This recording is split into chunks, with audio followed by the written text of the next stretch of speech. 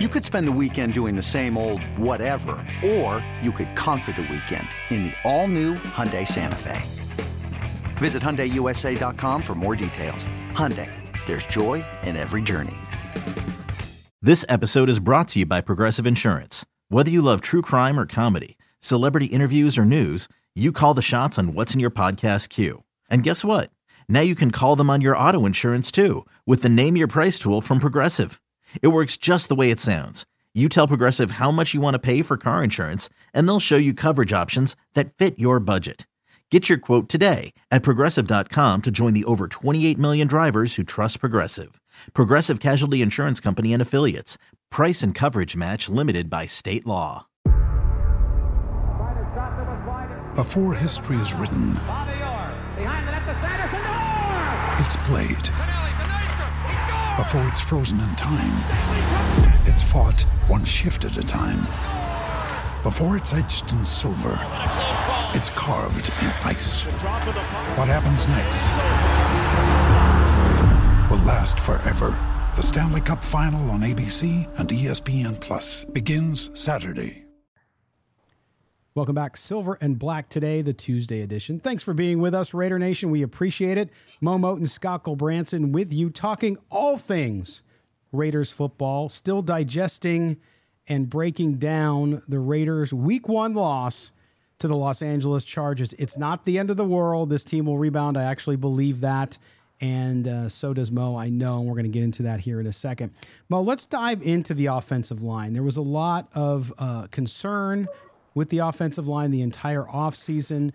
In fact, the other day when we did our special show on the Darren Waller contract on Saturday, you brought up the point that, listen, the Raiders have gone out. They've signed a lot of their core young talent to long-term deals. They've spent the dough to keep those guys in place, but yet they didn't address one of the biggest weaknesses on their team, and that was the offensive line.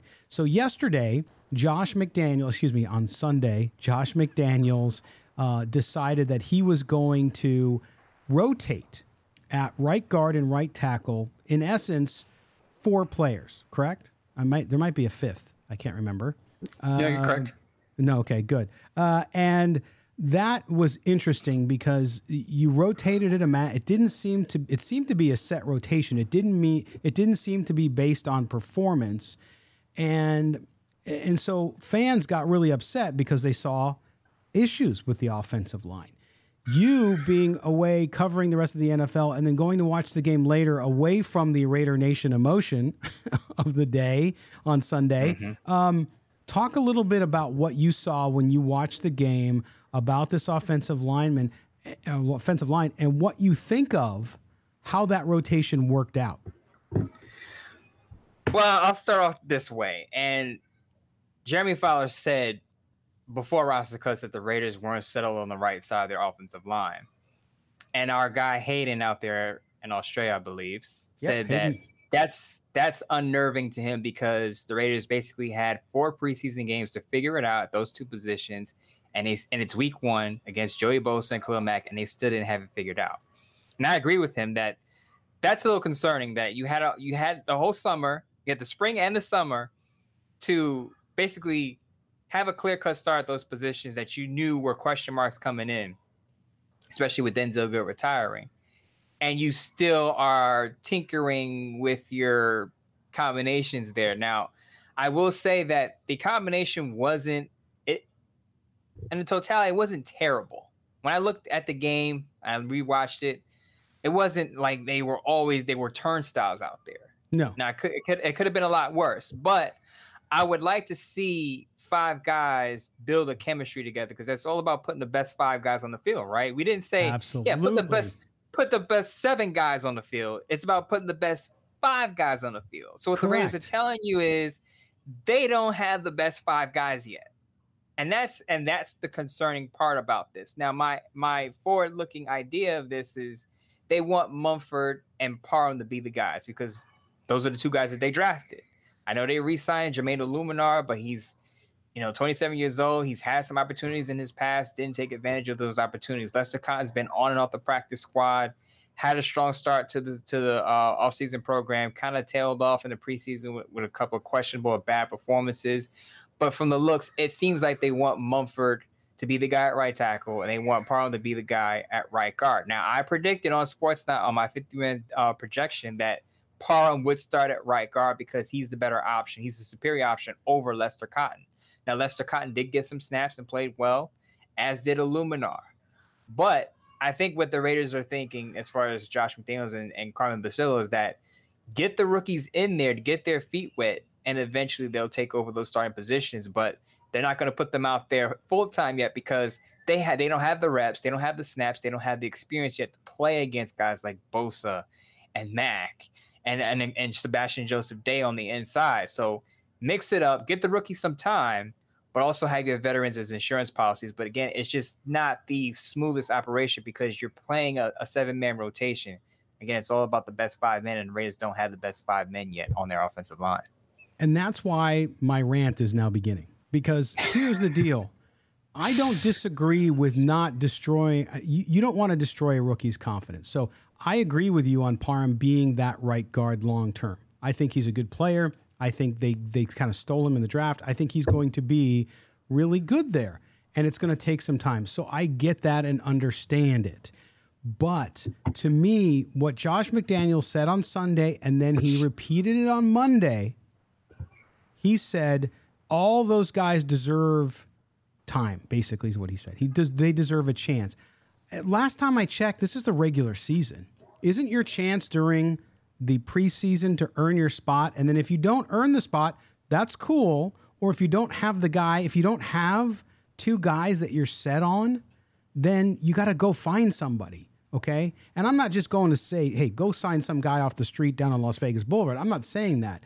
But to me, when you are the head coach and you say that they all deserve a shot, it's a meritocracy, man. You got to win the position. And if you win the position, you got it. If you don't win the position and you have 4 guys that don't win the position outright, then you got to do something. And so I'm concerned long term that, number one, if I'm Derek Carr, and he'll always say the right thing, but if I'm Derek Carr, Mo, the last thing I want is a revolving door on my line. You also, to your point about the unit playing cohesively, the quarterback also needs to feel good and get to know the habits and the tells of his players so he knows, and the communication with those guys. And I know he gets along with all of them and he plays in practice with all of them. But in game action, to me, not having a cohesive unit when you can, okay, meaning you don't have injuries, that to me is you're playing with fire. And I don't buy Josh. It's the first time I think he's full of crap when he says that. And maybe they don't feel good about anybody on the market, so they're just rolling with what they have. And I know you can't come out and just say, hey, look, we don't have the guys. I get it. You have to be diplomatic. But to me, I think fans are listening to that and saying, well, wait a minute, you don't think there's anything wrong with the offensive line and it can get better?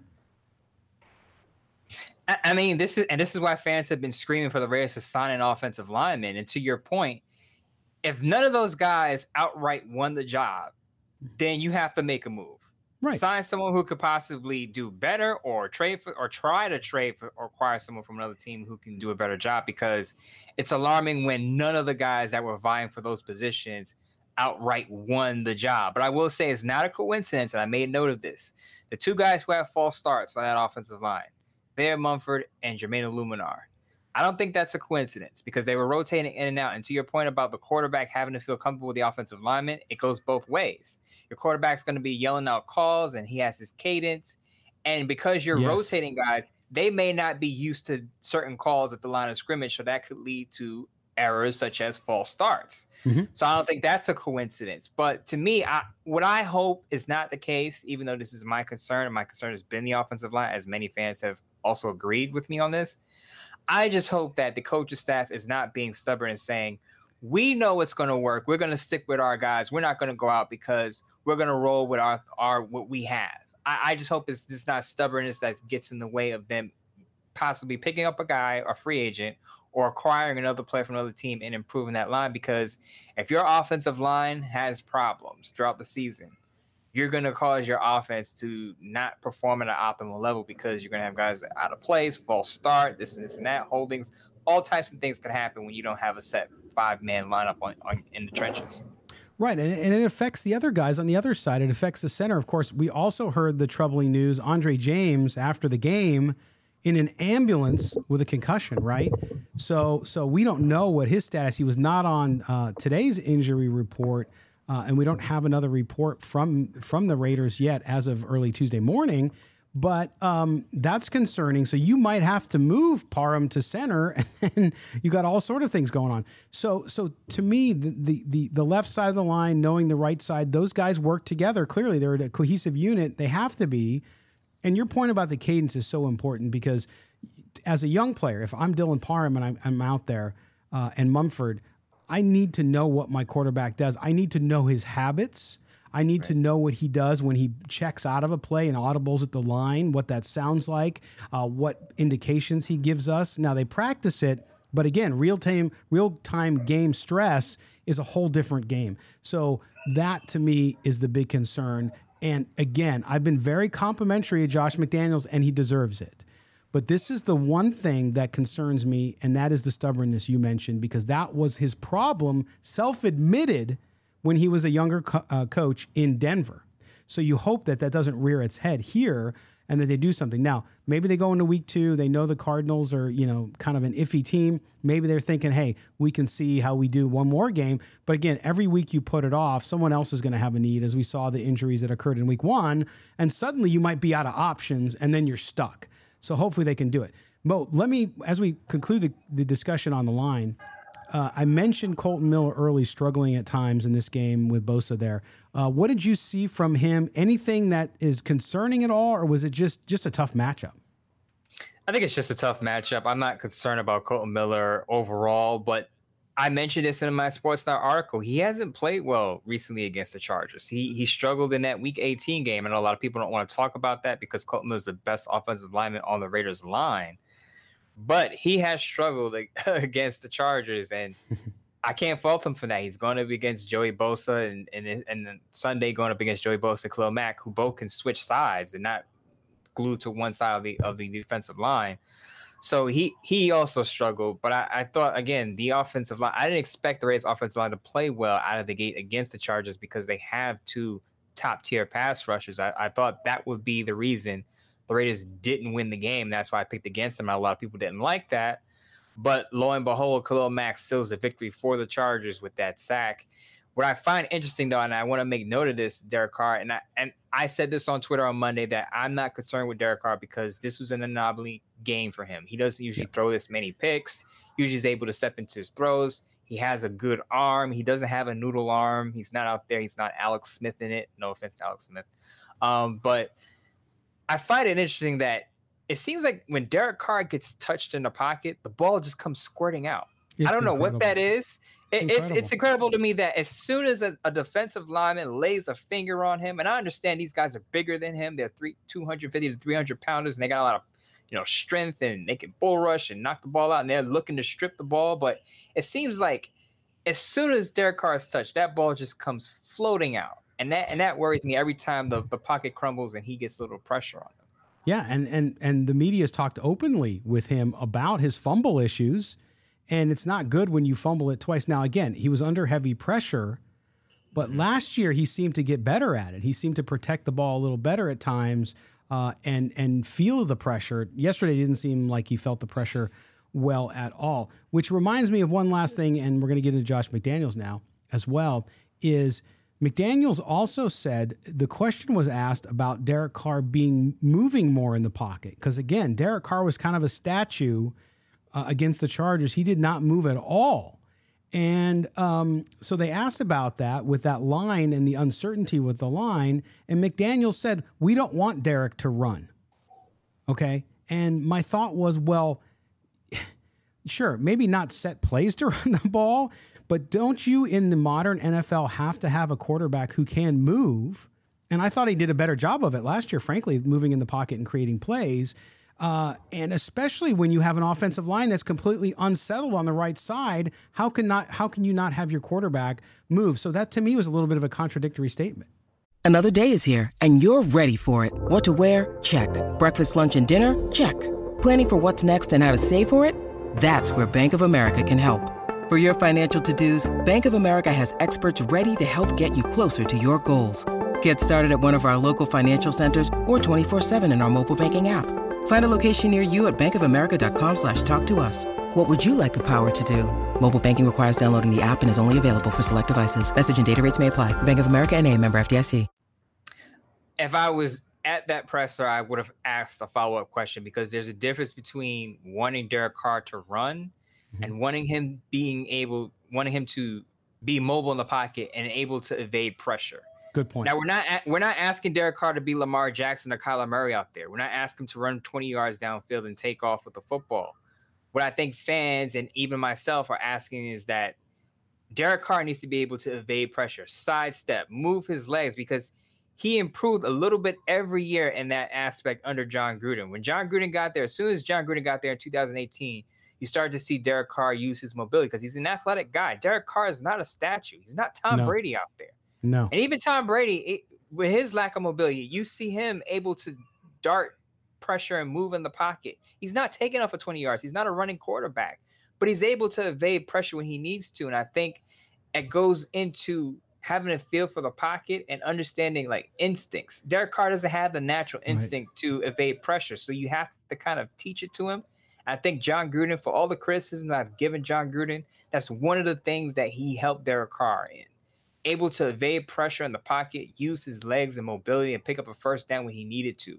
And you just didn't see that on Sunday. And as I said, if I was at that presser, I'd be like, well, Josh, coach, I understand he doesn't have to be Lamar Jackson. But when the pocket is crumbling around him, because he's not always going to have a perfect pocket, he has to be able to evade pressure and extend plays. It's called improvisation for a quarterback. That's why guys like Josh Allen, Justin Herbert, Kyler Murray, Lamar Jackson are all special. Not because they can run with the football. It's because they can extend plays with their legs and still look down the field and throw a dart down to their pass catchers or wide receivers or tight ends. Again, Derek Carr doesn't need to be an athletic freak. He just needs to be able to avoid pressure and give his receivers time downfield. Yeah, a la Rich Gannon, who did that. He was not a incredibly fast quarterback, but he did move those legs, man. When he had to get out of that pocket, he would extend it so that he could extend the play. All right, Mo, as we get close to the end of this Tuesday edition of Silver and Black today, Josh McDaniels, this first game, we've talked some intricacies here about decisions and clearly his view of the offensive line. But overall, you look at the game and what he did on the offensive side. We talked about Patrick Graham and the defense earlier, but when you look at the offensive play calling, the game plan that they had against the Chargers, what's your take there? Overall, like I said, you're bringing a new system. I'm not too worried about. Again, I picked the Chargers to win the game, but I felt like it was going to be close. It was going to be a one possession. I expected it to be a little closer. I feel like the Raiders missed out some opportunities. Again, I brought the interception to Devontae Adams where Derek Carr underthrew him, and it went back to the Chargers. But really not worried about their game plan or what they have set planned. Because I think they're going to bounce back. And I'm going to say this for like the fifth time. Derek Carr doesn't usually throw 3 interceptions in a game. So I don't think you're going to get another 3 interception game from Derek Carr this year, at least not in the next coming weeks. So I think the Raiders need to continue to do what they're doing, but I want to see more balance, as I said at the beginning of the show, more running the ball because it was working when they did it with Josh Jacobs. I want to see more Zamir White. I understand Brandon Bolden came over from New England with Josh McDaniels, but I'm against running a 30-plus-year-old running back, when your offensive line is a little questionable. Get some juice out there with your young buck that you drafted in the 4th round to be that 1-2 punch with Josh Jacobs. And I think the Raiders will be fine. On the defensive side of the ball, I think, as I said at the beginning of the show, I think you're going to see more wrinkles. You'll see more blitzes because that's going to help Jonathan Abram, who I thought had a decent game. Of course, he's never going to be a coverage safety, but I thought staying to the line of scrimmage, and that's what they did. Even when Merrick went out, they had Deron Harmon back there on the back end, and they didn't have Jonathan Abram playing 8-10 yards beyond the line of scrimmage. So I think Patrick Graham understands the strengths of his players. So again, I have faith that the Raiders will bounce back and their game plan will work out for the better against the Cardinals. Yeah, and I thought offensively the game plan was good. I think they did what they needed to do. They had the sets they needed to do. They had personnel matchups that benefited them. They just weren't able to execute at some key times, and I think that'll rectify itself against Arizona this coming Sunday. Speaking of Arizona, we will talk about them on Thursday's show. We'll break that down. We'll talk about the confidence level heading in to that game and overall for this team early that looked a little shaken at times, but certainly down the stretch started to put it together a little bit, just came up short. And then also about spreading the ball around. What do they need to do? What kind of game plan? What kind of defense are they going up against with Cliff Kingsbury's club that was a lot of K's and C's together, in Arizona, down in Glendale. So in Vegas. We'll talk about that as well on Thursday. Mo, before we get out of here though, what an amazing week one of the NFL season. It's always a reminder, not just because we're so excited that there's football on all day, but what a crazy weekend. Of course, we saw the Bengals-Steelers game where nobody wanted to win for the longest time, couldn't hit an extra point or a field goal. And we saw late comebacks. We saw a tie in week one with Indy and Houston, a game I lost money on because I thought for sure Indy would win that game. A crazy week. What did you see, and what does that tell us about the NFL heading into 2022? Well, first of all, Scott, you should have consulted me before you placed that bet. Because Did you bet Houston? Did you pick Houston? I picked Houston against the line because doing my research and putting out that article that comes out every Thursday on Bleacher Report. By the way, I have a betting article against the spread. I wrote that if you laid money on the Colts, you should be nervous because they hadn't won an week one game since 2013. Think about that. So it's almost been 10 years since they won in week one. And 2 years ago, I remember they lost to the Jacksonville Jaguars, and the Jaguars didn't win another game that year. So the Colts just have a problem with opening games and aging quarterbacks. But as far as the season is concerned, I think it's a sign that we're in for a lot of surprises.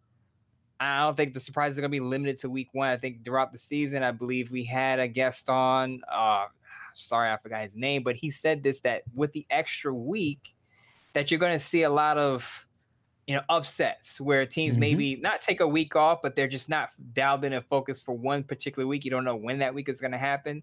And you'll get a team upsetting, like a Houston Texans upsetting maybe the Buffalo Bills. I'm just using that as an example, but you're going to get a lot of those upset games along the way with an extra game. But I think with the wide receiver play too, you saw a lot of wide receivers putting up big numbers. Justin Jefferson, A.J. Brown setting a franchise record with the Eagles. Jahan Dotson, I know he didn't put up big numbers, but he's coming along well. Had 2 touchdowns against the Jaguars, so he's going to be a playmaker for the Washington Commanders opposite Terry McLaurin. You see why the wide receiver market blew up this offseason, because it's now a premium position. Absolutely, and it's exciting, and it's what makes the NFL so great is that teams can turn things around quickly, and that's what I would say to Raider fans. The Raiders lose in week one, but week two could be a completely different game and a different outcome, so hang in there. All right, my partner, I will talk to you on Thursday as we talk Cardinals, and then we'll drop a mailbag show obviously this week too. But thanks, man. Get some rest. I know it's been a tough couple days, and then you got Thursday night coming up, so get ready for that, and we'll talk to you on Thursday.